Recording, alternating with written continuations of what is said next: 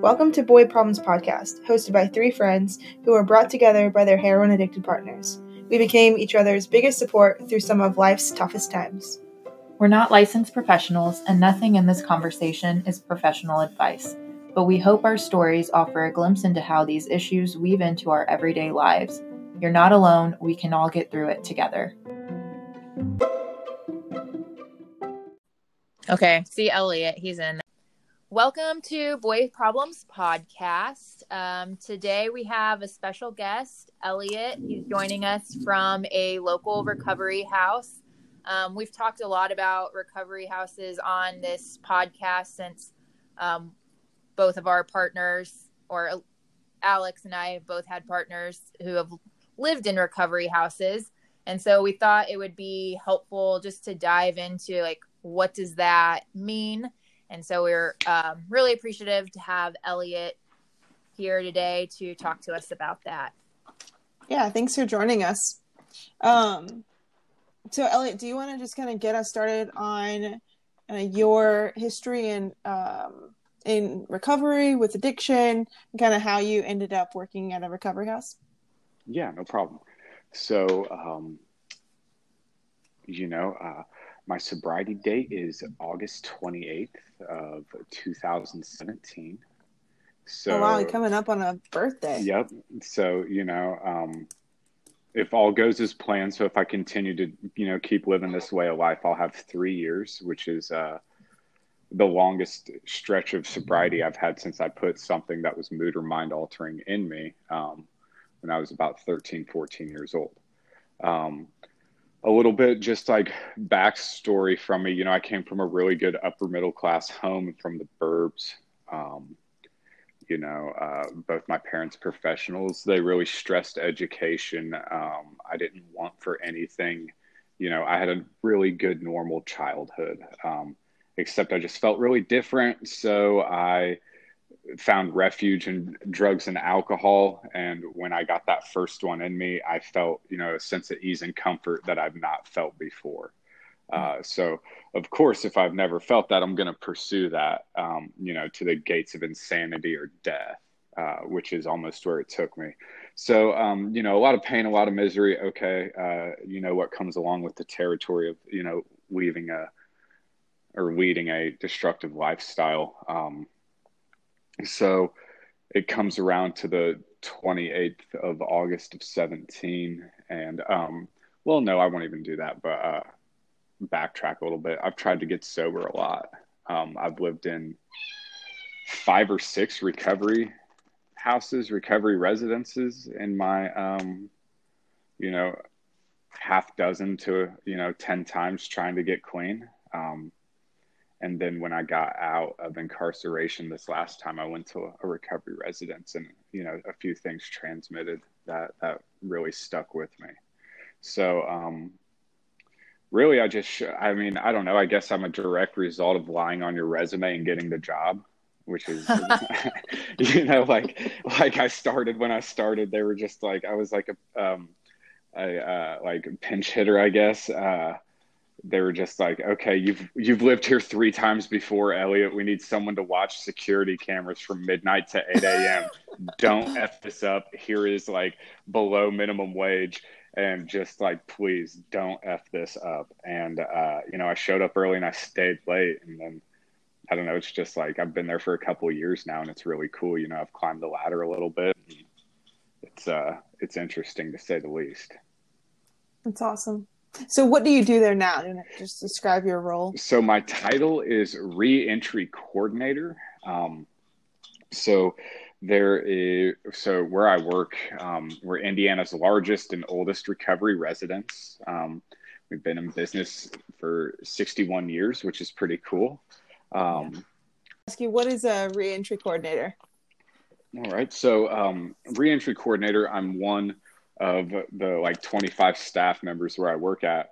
My sole job is to be in correspondence with Department of Corrections. So that's, your state prisons, county jails, and treatment facilities. So not only am I the guy that does, I don't want to say the gatekeeper for lack of a better term, But, I'm the guy that, whenever someone applies, I do, the criminal background check. I make sure that, they meet the criteria before I even entertain the idea of, having them come into the facility. As for treatment centers, the same thing. And then, I also make sure there are a lot more other components that are all lined up. But first and foremost is passing that screen of, criminal history. There's a lot of manipulation that goes on with those who, abuse substances and alcohol, and, just to make sure that we're getting guys who truly suffer from this disease of addiction and not just, your career criminal who doesn't want to do more time in prison. So are most of your people in your residence, are they coming out of incarceration? For the most part, yes.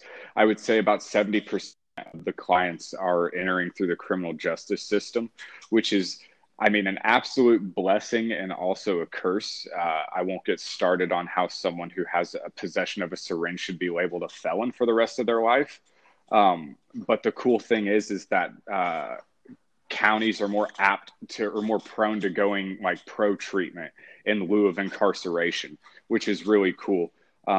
Indiana has also come through with like awesome grant opportunities for those, who that pretty much make treatment widely available for those who would not be able to afford it. And that's just, that's a blessing on its own. Mm-hmm. So then where do the other 30% of your residents come from? They're going to come from, word of mouth referrals from treatment centers. Usually if, you're coming from, like a really nice 30-day inpatient detox or something like that, you don't have the nudge from the judge, what we like to call it, or those criminal background factors. Mm-hmm. Usually you're on mom and dad's insurance, and you're pretty much the younger scope, and you're just trying to figure out life. Mm-hmm.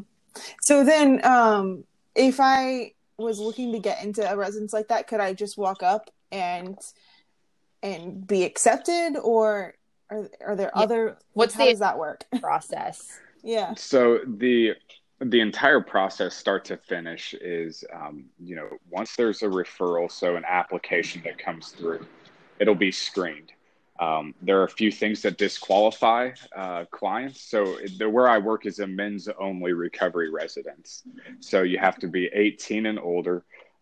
So if you have multiple sex offenses, that will disqualify you. If you have multiple dealing charges or convictions, that will disqualify you, because again, it is a place for people with substance use disorder, not drug dealers. And then lastly is violent charges or convictions. So the guy that's got 5 domestic violence charges, but no convictions because his significant other showed up and didn't want to press charges. Again, that's where the manipulation factor comes in. Mm-hmm. So things like that will weed you away. Financial burdens. It is, sometimes it happens, but we've done pretty well at obtaining grants, funding, scholarships, things of that, to where it's, I would say, less than 1% of people who seek treatment get turned away due to financial reasons. And then lastly, it's just a sheer motivation of willingness. What's your desire to change? If you're truly, wanting to change your life and can adhere to a few things that we suggest while being on the wait list, because of course there's always, there's 100 beds available, but 200 trying to get in at any time. So it's kind of like a bottleneck, 30 people going through one door at once. So you don't get to help everybody, but, it's always there. I want to talk more about that, criteria that you have and how you kind of gauge a person's willingness and readiness to pursue recovery. But before we get to that, can you kind of talk about how the recovery house you work at compares to others? Are they all like this, or are there different types that we should be aware of? So yes, that's a really good question. So where I work is a minimum 6-month long program. That's generally that's the minimum commitment that I'm asking for upon someone coming in. So that right there, if there's any hesitation in that right there shows me some degree of willingness. Maybe some reservations or some restrictions. As for like our facility versus other facilities, the really cool thing about our facility is that we are now turning into a whole health clinic. So we are offering mental health. So, I mean, not serious mental illness like schizophrenia, schizoaffective, et cetera, but, with your PTSD, bipolar, depression, anxiety, we're able to clinically treat that on top of the underlying foundation of 12-step recovery, working with that substance use disorder. A lot of other recovery residences here in the city and in the state are 12-step based only. So they lack the clinical services. Mm-hmm. That's really interesting. Oh, I'm sorry. I was going to say, as for time frames, they really don't have them. Mm-hmm. Do most of the other recovery houses also get a majority of their residents from the criminal justice system? I would assume so. Yeah, you think? I know of two others that their primary referral source is criminal justice partners, but I know that because we're so large and we're so well known, that a lot of so in 2019 we had 65 Indiana counties, guys from 65 Indiana counties reside where I work. Wow. Oh, so okay. In 2020 alone, I probably have had 500 people reach out to me who are incarcerated. Interesting. And I respond to every letter. Yeah. Even if they're in there for like first degree murder and it's like their out date is 2050, I'll respond in a letter and be like, you should go somewhere else, like sincerely, and then just like sign my name, because that's just not. Yeah. It's like, what are your motives? Oh gosh.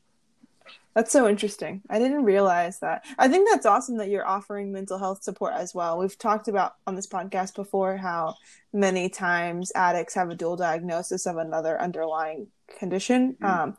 Our guest last week, Justin, talked about kind of how he felt like he had this hole, this void, and he was filling it. And a lot of times he was filling it with drugs and alcohol, or in his case, just alcohol. But a lot of times that void is, for some people, for my husband in particular, it is caused by some mental health thing that you're dealing with as well. So it's just interesting. Yeah, that's really cool. It's a key component. Like it's just a pivotal turning point. That because I've been able to be an employee prior to us offering mental health services. And then after, and just the change is just day and night. It's so cool. So is it also unique, like your recovery house, or maybe not unique, but there are differences in how recovery houses are like staffed, if there are actual like employees who are at the house or monitoring, or I know sometimes other houses are more like self-governed or they have house leads. So like what's it look like at the recovery house you're at, and maybe what are some other places set up like? So I can speak for, so the only two that I've ever lived at, but have stayed at multiple times, both were ran by staff. Okay. However, where I work, some residents are employed, and those are like, how I stated in my brief summary earlier was like, watch the cameras. Answer phones. So, they live there, but they are also employed there as well. As for like positions like mine or, higher up, it's everyone has their own home. They separate the work from. Okay.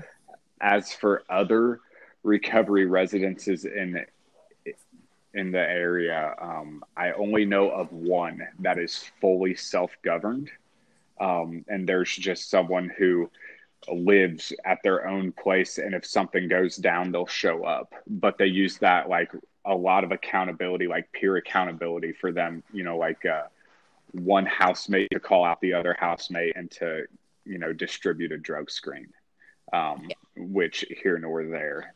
It's not about them right now, but I disagree with that. Okay. How do you guys keep your residents accountable? What are the programs that you have in place? Structure. Massive amounts of structure. Failed drug screens, failed breathalyzers, late for curfew. If you make fun of anyone for being different. So, like homophobia, racism, any of that, zero tolerance. And this is,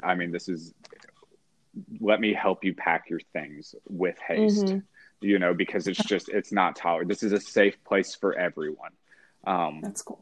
Everyone is entitled to the right of recovery.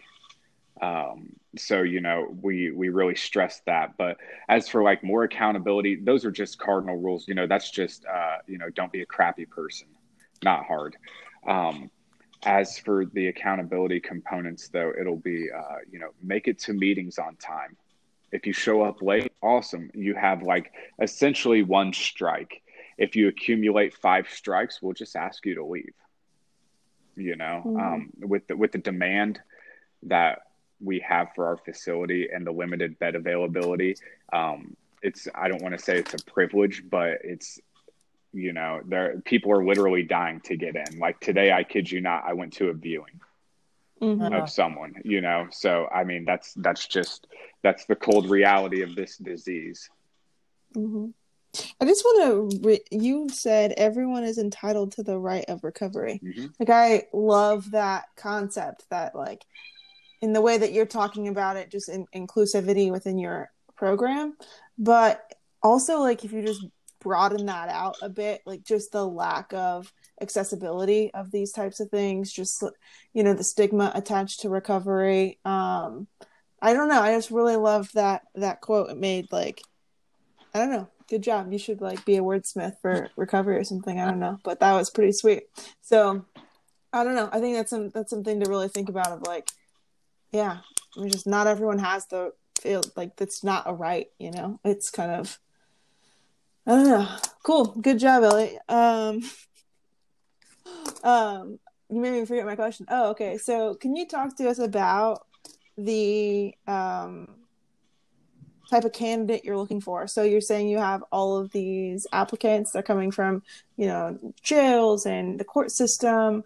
How do you kind of sift through those and pick the candidates that you believe are ready to pursue recovery? So what's really cool, so I'm in school to finish up my bachelor's in social work and then go on and, have a master's in social work. Ultimately, like the end of the road, I want to be a therapist in a prison. I want to work for the Department of Correction. That's my end goal. That's cool. Thank you. As for like spotting the quote, like ideal candidate, what's really cool about this disease is that it doesn't discriminate. So that's awesome. I don't care where you come from, what mom and dad do, if you have all this in the bank, but you're on no bond. Like, I don't care. I don't care about what you've done. I care about where you're going. So that's really cool. I like having organic conversation. If body language is a really big indicator. If, I like pressing people's buttons a little bit, like we'll say someone's got a few disorderly conducts. Okay. That's going to be a bar fight. I'm going to press them. I'm going to, be really resistant to what they have to say to see how they respond to being challenged. Sheer degree of, motivation and willingness, if they've had previous attempts in recovery before, their mental health history, if someone's saying, hey, I have auditory hallucinations, you're probably beyond not probably, but you're beyond our scope of treatment. I want to get guys in that their life can be impacted, not set them up for failure. So, there's a whole lot of different components that just kind of make everything fit together really well. But, essentially guys, and this is me speaking from like the reentry perspective, low level criminal histories, the guy that's got 3 OWIs in 5 years, and they're saying, hey, we'll allow you to go to 6 months to treatment, or you can do a year in county. And it's like, why would you do that? Also, the really cool thing is, prime example. So a judge sentenced a gentleman to where I work, and somehow he slipped through the cracks. We're human. Well, I caught this error of this guy's criminal history and got on the phone with the appropriate people and was like, this man's not going to come here. He is a threat. And that's that. Like it's like, sorry about your luck, like sorry not sorry, like human error, I'll take that on the chin. But I have 99 other people's well-being I have to look after. So things like that, I kind of sometimes feel like Papa Bear a little bit. Like somebody will come up to me and be like, hey, my buddy's in the joint, and I'm like, well, what's he in there for?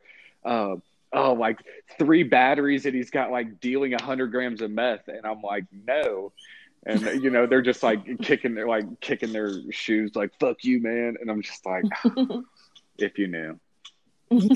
So the people that, so let's say they do have a something that disqualifies them as far as their criminal history or a more complex mental health diagnosis, where do those people go? Yeah, refer them somewhere? Yes. Yeah. Yes. And like wholeheartedly, I will refer them to the best of my ability. And if I don't know the answer, I'm not above asking for help.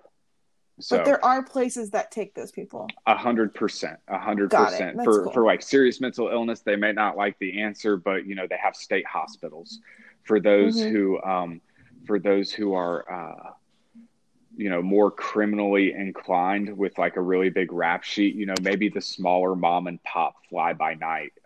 Well, I shouldn't say fly by night, but the smaller mom and pop recovery residents would be more suitable for them.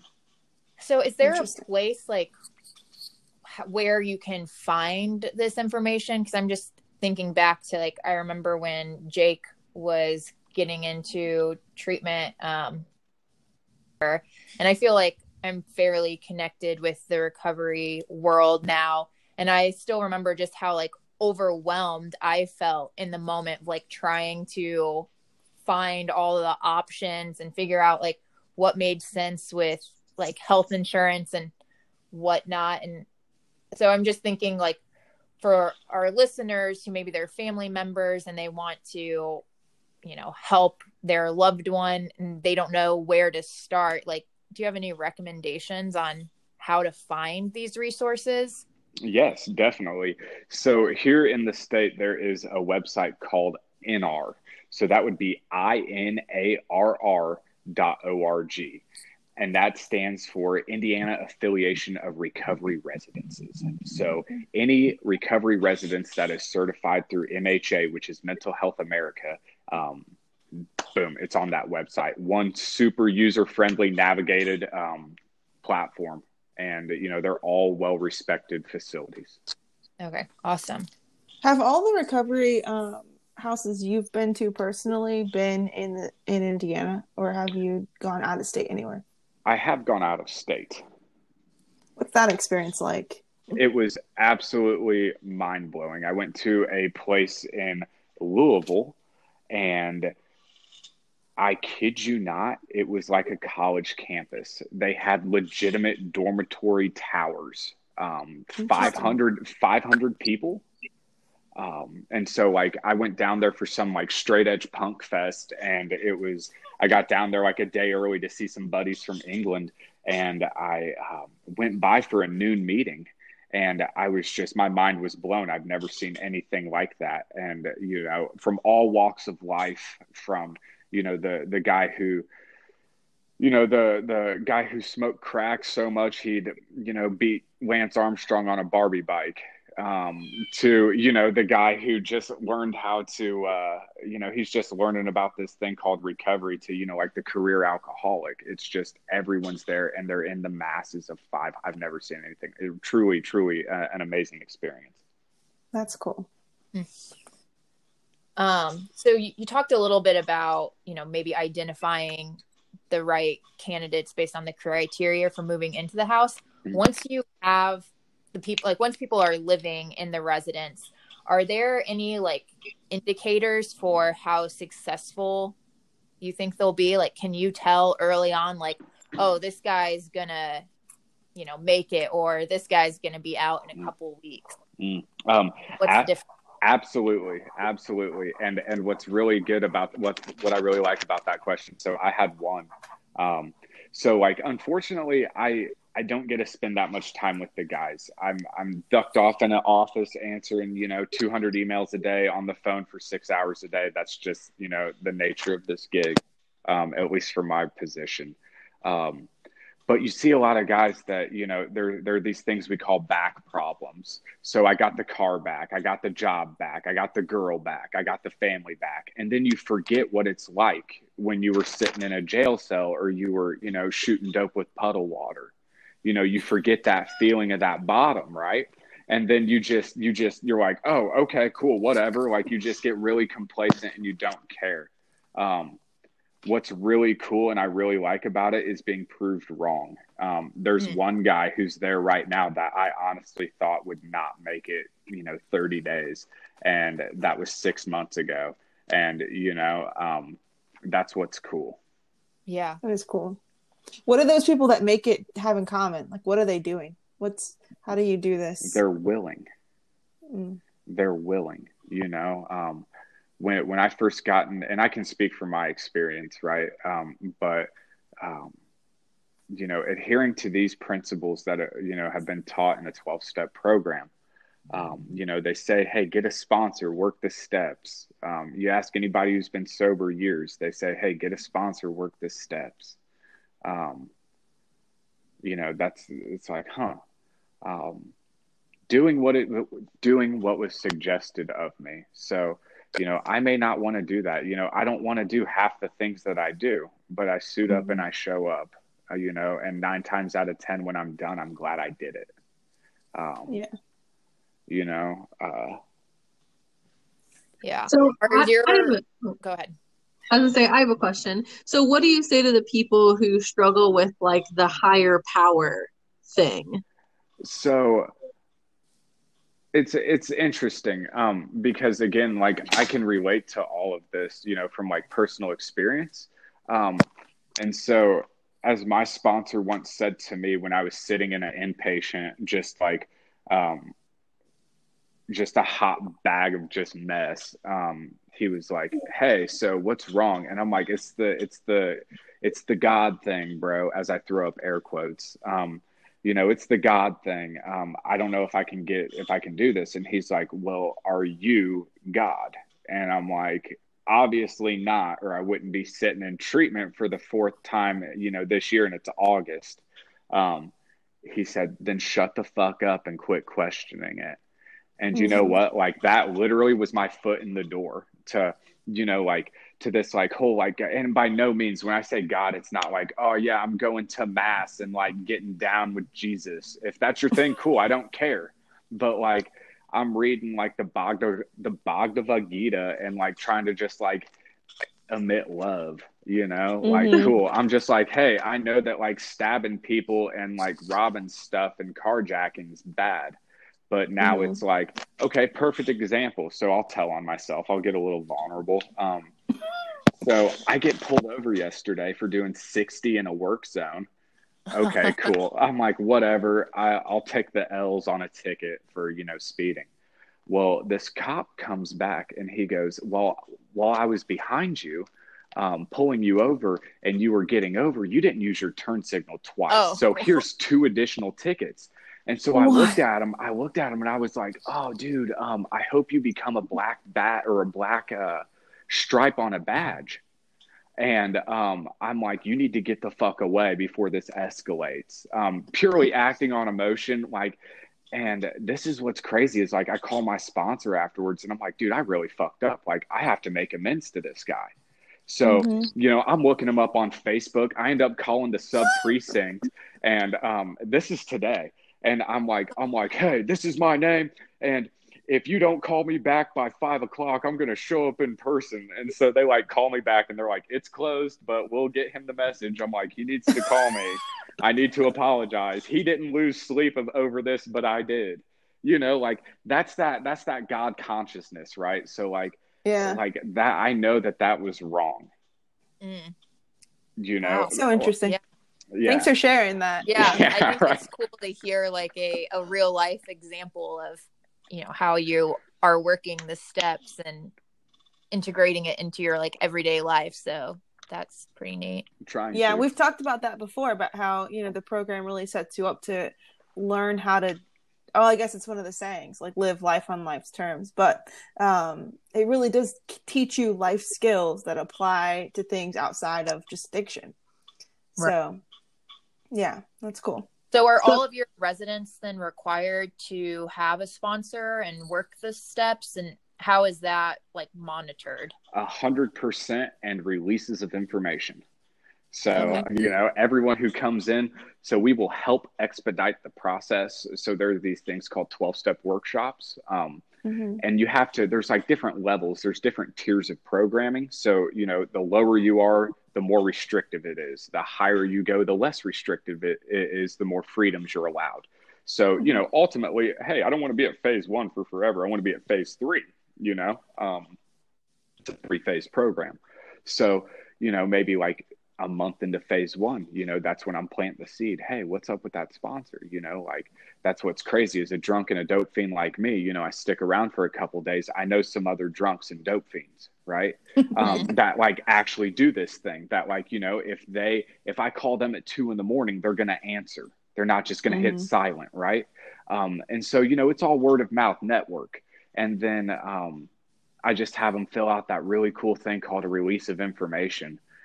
And so I can just like, I guess like, pop a bear, like, are you really meeting with them? But the cool thing is that 99.9% of the guys that I refer, like sponsorships are guys in my support group. So it seems like, you had a call just a second ago and it's 8:30 at night. Like, are you on 24/7?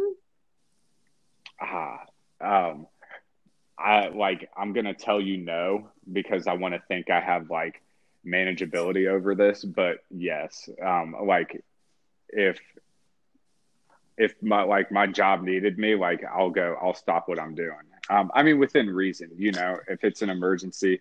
What's cool is I live 8 blocks away, which is just, freaking rad, because a tank of gas lasts me literally all month. Nice. Yeah. Right. But it's all about, so what's really cool, I know when I'm getting burnout, I know when to step back, right? I know when to, self-care is the most important thing that I do. My recovery is not my work, and that's huge. It took me a really long time to figure that out. I just think that helping people is in like my nature. It can be a Saturday at 5, not 5 a.m. It could be a Saturday at 7 a.m. If it's, something, an email, cool, I'll answer it if I'm not doing anything. It's the nature of this beast, and that's the thing too, is that, I also do like volunteer commitments and things like that. And if it's a holiday, I don't care. I'll show up, because last time I checked, I was shooting dope on Christmas.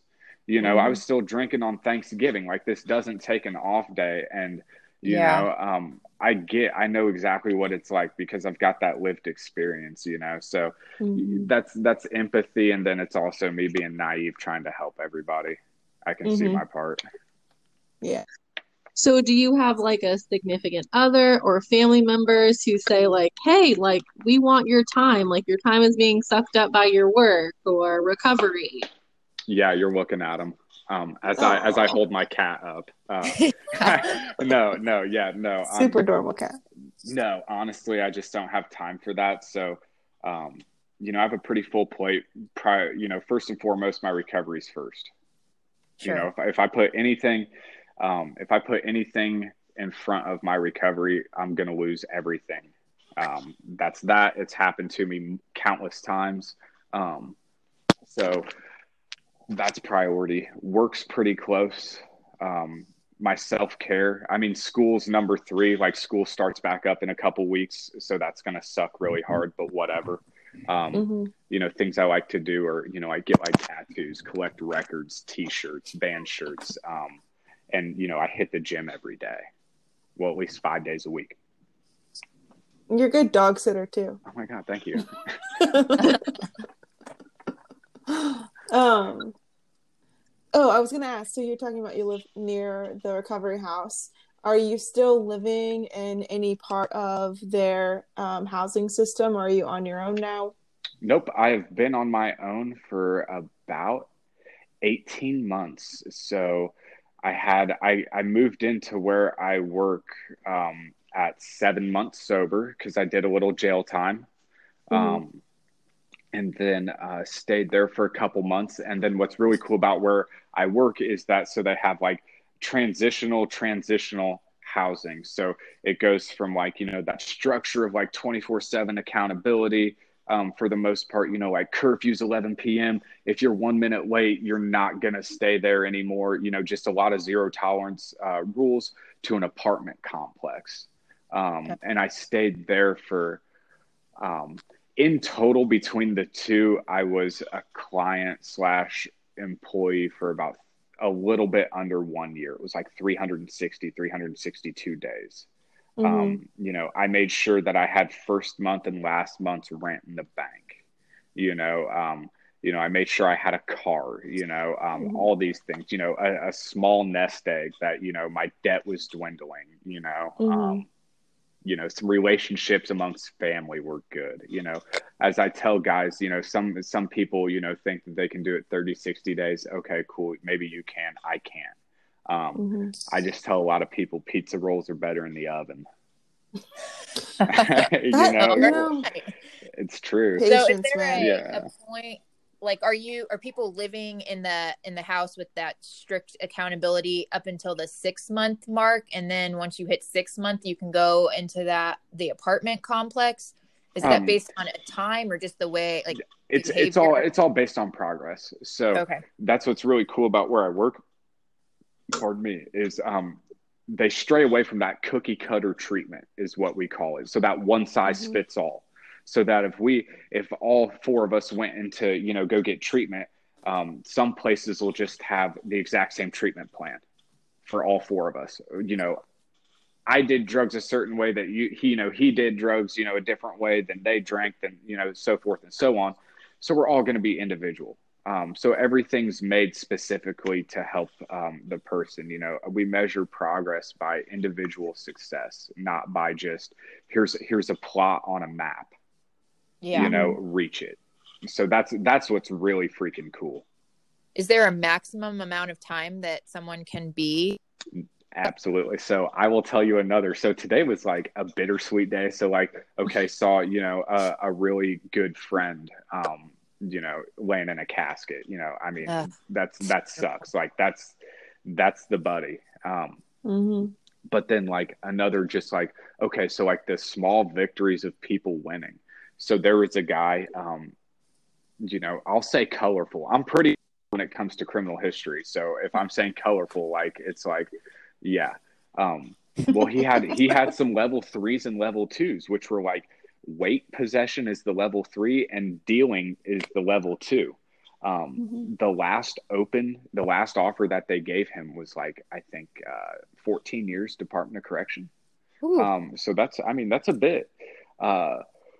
So I did absolutely nothing but just put like some stuff on a piece of paper, and two guys that I work with actually made the journey, the pilgrimage up to like super northern Indiana with the guy. He's staying over at the apartments. He's been there for about 2 years now. The judge goes up to him and he's like, "Hey, you've literally changed your life. Here's a plea for 16 years of probation. I was going to give you 16 years in prison. Oh, wow. I gave you 16 years on probation, all of it suspended. So, now it's completely up to him, like, hey, if he messes up, cool, you go to the joint for 16 years. But to see that victory, to see why like small podunk counties like get open and be like somewhat ambivalent to like, hey, this could potentially actually be a disease and it's not a moral failure. And like you take the drugs and alcohol away from the guy and have him work on himself in a structured environment that he can be a productive member of society. Holy crap, Department of Correction for 16 years is not the answer. Right. So cool. Mind blowing. Like that right there, that's a W that I'll ride on. I'll ride on that feeling for like 6 months. That's really cool. What, like 16 years? Are you kidding me? That's Like, insane. Yeah. It's a long yeah, time. yeah. And the cool thing is that the two colleagues that I have that went up there, they sent it so we have a work group chat. And everyone knew that he was going to court, that it was sentencing day. You know, everyone that I work with, like, that's how tight knit we are, you know? That's awesome. And we're talking from, you know, I work with guys that are, you know, so what's cool, and I'm sorry for the tangents, but it's like 23 of the 25 of us are in long-term recovery. Mm-hmm. Okay. So we have that lived experience. Mm-hmm. Everyone else, so everyone is either have a bachelor's, a master's, a PhD, or they're in school to obtain their bachelor's where I work. So, I mean, I work with a guy who's just like a freaking wizard. He's a CPA and an attorney. And wow. yeah, and he'll like text me at like 7 a.m. like, I heard Boys Don't Cry today and I thought of you. And I'm like, oh my God. Like, you know, it's just like that any colleague that I have, well, I call them friends, could call me and be like, hey, I need a place to stay, and I'd be like, here's a house key. Yeah, that's you awesome. know Nice. Yeah. And I don't think you find that too many other places. Yeah, that's really cool.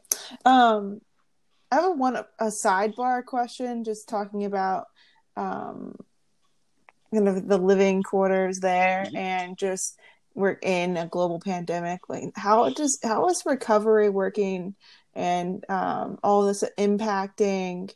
Yeah, is COVID-19 impacting the operations of your facility at all? How do things look different? So, let me find some wood. So we've had no COVID cases. That's crazy. How many yeah. people live there? Right now, 89. Okay, that's great. But we've taken a lot of measures. So when the city went on lockdown and had that shelter in place order, we just pretty much shut the place down. We're just like, hey, sorry, you know, we're in uncharted waters. You know, this is a fluid situation. We don't know how to, you know, respond to this. So we would rather be too cautious. We'd rather err on the side of caution than on regret. So we went and got everything for everyone, no matter what. You know, I still to this day get temp checks twice a day, O2 levels read. If I'm even symptomatic, you know, home for 2 weeks. That's that, you know. Let's see. Any new admission that comes in goes straight to a quarantine. We've sectioned off an entire wing of the facility that's isolated. Wow. I have COVID tests scheduled for the guys that come in. You know, I get the results within 72 hours. And then, you know, once I get the negative COVID result, they can then pursue, you know, treatment of, you know, group therapies, 12-step recovery, etc. Wow, that's awesome. So how are you... So, yeah, there's a lot of questions around this, but how are you seeing, like, COVID?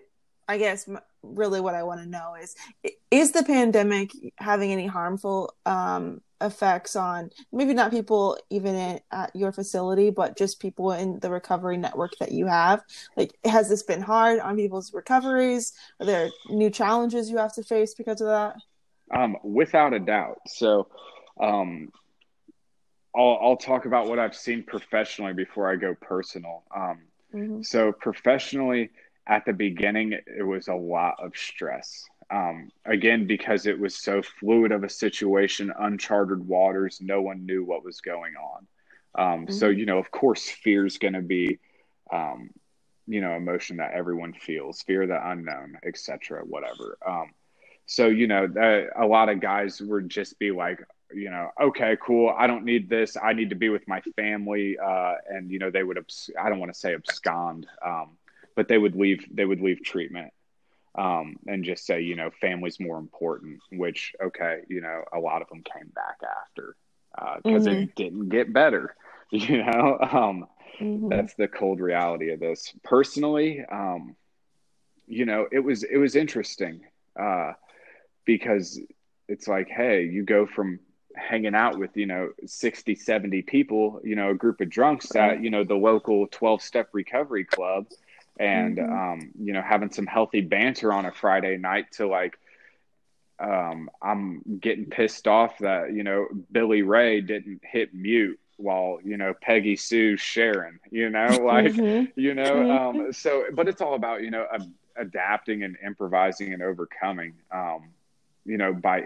By all means, I'm absolutely thankful for that, that we have the means and the technology to be able to like if I wanted to go to Philadelphia on a Zoom meeting and be in a 12-step recovery meeting, there's a link for that, and I can just like hop in and be like, what up, from 317, and they're just like, oh my God, we're so glad you're here, which is really cool. I will say that like now, every Friday I go to a meeting that's out on the west side.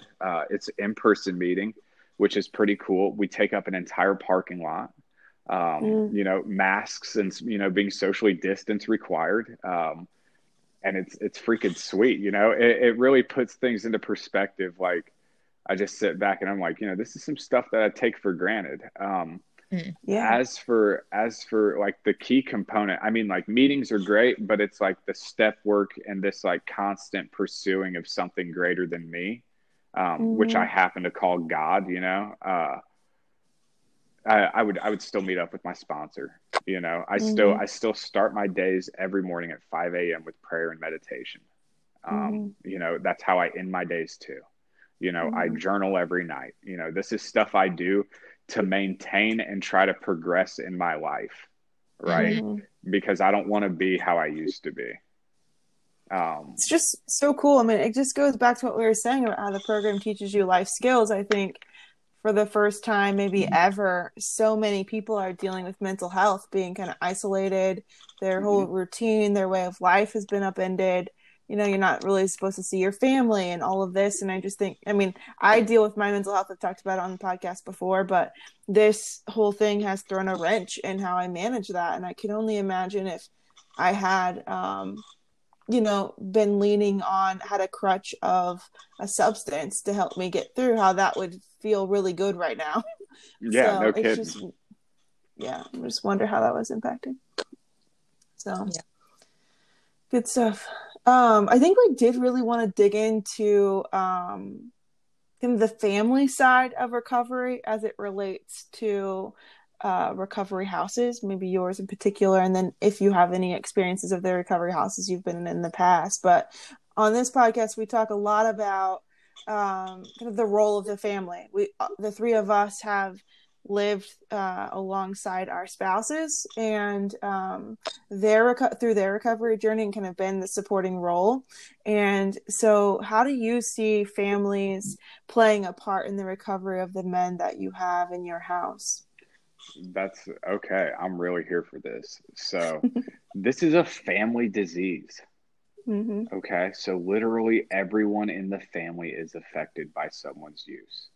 In the end of story. Someone can try to debate this, till they're blue in the face, and it's just, all right, sorry, feelings change, facts don't. This is a fact.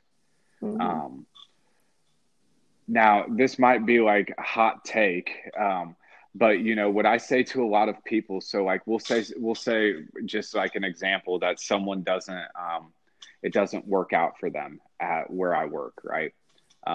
So I have, like the despairing wife or mom calling me, like, what the F do I do? I can't take him in. And I say, just because your kid or your significant other doesn't want to get better doesn't mean you don't have to.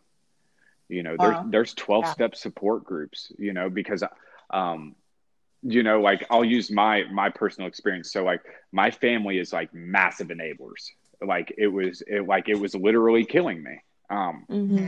And, it's like work on yourself. You're just as sick as me. You will literally love me to death. That's how much love you have for me, is that like, you love me so much, you don't want to see me sick. that, that $20 that you give me or whatever could be the last, Right. and you don't think about that because you want to think about me not suffering. Right. Yeah. But the cool thing is that there's 12-step support groups for those who are family members of, who don't have substance use disorder. And I strongly suggest that, you go check those out, that people go check those out, because there is a lot of good stuff in those rooms. Where I work does not necessarily do family therapy. That is something that has been in the talks but again, we're so small staffed. It's like a 4-to-1, like client to staff member ratio at the moment. So that's something that's, in the works. I do, however, have a regular volunteer commitment at a local detox. I go in there for family Q&A.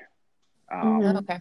And it's specifically geared towards young adults. So men and women aged 18 to 25, and their parents I'm just like, there is no dumb question. You want to hear it from a dope fiend that's tried this for a while. And, I could, I just tell them like it is, and I just apologize if I'm blunt or if I hurt feelings, but, go check out a support system meeting. And I'll leave it at this: is just because your loved one or significant other or kid, whatever, doesn't want to get better doesn't mean you don't have to. Yeah. Because it'll kill you too, and that sucks. Yeah. But it's like, do I have a quality of life? Or, you can't do it for somebody else. If I could, then nobody in this world would have this, straight up, but it's, you touched on this, and it's something that we talk about a lot. Just that idea of like, the loved ones, it's like, we don't want to see our loved ones suffer, but then, and so the idea of like, oh, I can't possibly kick them out, but by letting them stay at our house or giving them money, it seems counterintuitive, but it's actually like harmful. And I think it's hard to like, to understand that sometimes as the loved one, it feels so wrong. So I always think it's helpful to hear that directly from like an addict or someone in recovery who's like, no, like, this is what you have to do. Like, yeah, for sure. Yeah. Do you think that it's important? Oh, go ahead, Elise. Oh, I was going to say, and I think it also gives you power. Like, I don't know if either one of you would have asked your spouses to leave the home had you not had a support group behind you. Right. And people because telling you, like, I would have been asking you questions. Alex, like, he's, relapsed again. He broke the contract. Yep. Yeah. Well, that was it helps when you kind of know, like, from being around, like, knowing that there are options. And so you can, help yourself feel a little bit better of like, okay, yeah, they can't live at my house, but I know there are options for them out there if they want to pursue it. Like, they don't have to live on the street. They're choosing to do X, Y, and Z, and kind of putting some of that back on them of like, we're not forcing them to do any of these things. Like, these are choices that they're making, and it's consequences. But I think that part of that is just figuring, like, as a part of the healing of yourself, you learn about the disease of addiction. I don't think I really knew about that prior to this experience. And when you understand the disease, which Elliot, you've talked about, it's like the disease, I mean, you don't care. And so when you understand what your loved one will do for the disease, then you know that the best thing for them is to work just as hard for their recovery. And so when you kind of have the understanding plus the backing of your own support group, it's easier to make decisions that might seem really hard or harsh. Yeah. But my question for Elliot, from your own personal like recovery experience, but also from your experience with like watching and participating in other people's recoveries through your job, do you think that it's important that the family also do their own work and heal at the same time that their loved one is in recovery? How important is that, in your opinion, to the success that someone has, whether or not their family is also trying to do their own healing? Okay, so yeah, great. That's a banger. So it's like, It can go two ways. So like I've seen guys that have literally burnt every bridge in their path. I mean, literally walk into where I work with, you know, a pair of like mud covered Jordans with wire shoestrings. Okay. Like you think I'm kidding. Like I kid you not, like their clothes so dirty. I'm like, cool, you're not gonna get I'm literally throwing these away. Um, Yeah. and they think they're like, well, I don't have anything. And I'm like, you think you're special, dude? Like you think you're the first person who's ever showed up here without like any of this. Like, come on now, like you Mm-hmm. have a high bottom compared to most. Mm-hmm. But it's and I've seen them literally have nothing, start with nothing, and they burnt that family bridge so bad that the family, 3-5 years down the road still does not want to do anything with them. They Mm-hmm. still have a phenomenal quality of life. Mm-hmm. And for something like that, I tell guys, like you can't control how other people feel, right? We did a lot of damage when we're out there drinking and drugging. Why are you putting unrealistic expectations on others? And you can't control how someone feels. End of story. Mm-hmm. You can continue to do you, lead by example, and hopefully your actions speak for you that, later on down the road, something might blossom. A really good rule of thumb. So me personally, I started drinking and drugging 13, 14 years old. So I'll say 13. I got sober when I was 26. So that's 13 years of drinking and drugging, right? So I have 13 years ahead of me before people should start trusting me is how I look at that, Mm-hmm. As for like importance, like I've seen I think it's huge, everyone has to heal, again, like it might take the person with SUDS, which is substance use disorder. It might take the guy with SUDS, a year, and it might take their family member 2 years, 3 years. Mm-hmm. Cool. There is no, I really like using the pinpoint on a graph. Like there is no just like, hey, you've got to reach that in this amount of time. It's not how this happens. It's based on your own progress. I use in like groups that I run. So I use this analogy. I'm like, Mount Everest is not climbed at 90 degrees. We chip away at this. There may be some days where I got to hunker down for 2 weeks because of a blizzard, right? Yeah. But the thing is I didn't backtrack. I'm staying put. Cool, that's complacency, but I'm still trying to just inch away. Yeah. Personally, this is like I'm gonna sound like a Grateful Dead fan, which I'm not, but it's like sorry. No, but it's like this is an odyssey. This is a journey. There is no end point. There is no destination. Like I just want to keep going. If I knew that there was a destination, I wouldn't sign up for it, because I don't like things that end. I don't know. I don't know. But back to your question, because I'm like beating around bushes. I'm sorry. Yeah, I think it's very important. I think it's important that, I think it's very important that like, there's a few different perspectives on this. I think is that, so we'll say like we have the family, right? So we'll say that, just example, like, the husband is the one with substance use disorder, and then we have the wife and the 2 children.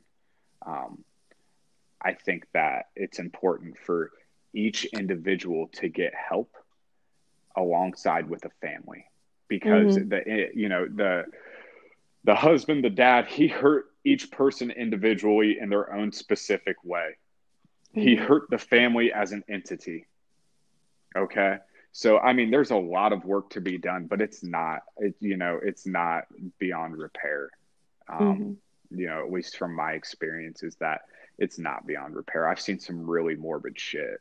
And, like families come back, they're just happy. They're just, like they're happy. They're just happy to have somebody back. Elliot, is there anything from your perspective that is valuable to share that we didn't?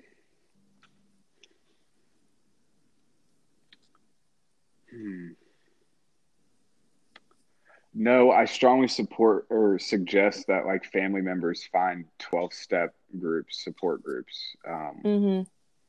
Again, 12-step support groups for those who don't have substance use disorder. If you just Google that, Mm-hmm.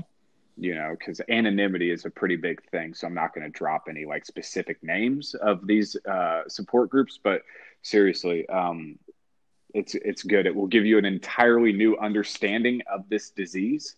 And Mm-hmm. the really cool thing is that you'll have people, so you're telling me that the husband or the wife of someone who's been in recovery for 25 years, but the person still they've been going to this meeting for 25 years. You're going to be able to learn something from them, Right. and vice versa. They'll learn something from you. Mm-hmm. It's a really cool thing. And there's a fellowship amongst that. So, like you ladies can, you all relate to each other in the way that, hey, you all have significant others and loved ones that suffer from this disease, right? Right. You Mm-hmm. couldn't Right. go up to a stranger who knows no one who has, alcoholism or drug addiction and be like, oh my God, this is what my significant other did. They're going to look at you and be like, what? But you go to Yeah. someone who has this lived experience, they're going to be like, hey, I get you. I get Mm-hmm. you. This is what I did to overcome that feeling. Yeah. Right.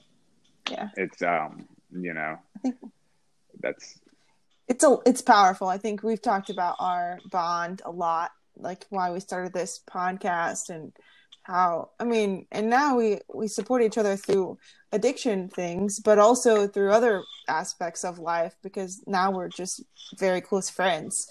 So I just think it's really, really helpful, especially, when times are tough, and we all have those times. So, yeah, I agree. I think getting a group of people, getting your tribe, getting your support group in your community, is super important. Yeah. So, And it's awesome that recovery houses can be that support group for people and help them along that journey. So, cool. yeah. Well, thank you so much for your time and your great quotes. I wrote some of them down because I can't wait to go tell my husband them. But Yeah. I just think this was really helpful. So we appreciate your time, and yeah, thanks And all so much. that you do. So, oh, I appreciate that. Thank you for having me. Yeah, tell anyone. If you have any family, you can send them to this podcast if you like. You got it. Cool. Well, great. All Well, right. thank you everyone for listening today. If you need to find us on social or message us, hello@boyproblemspod.com, and keep coming back.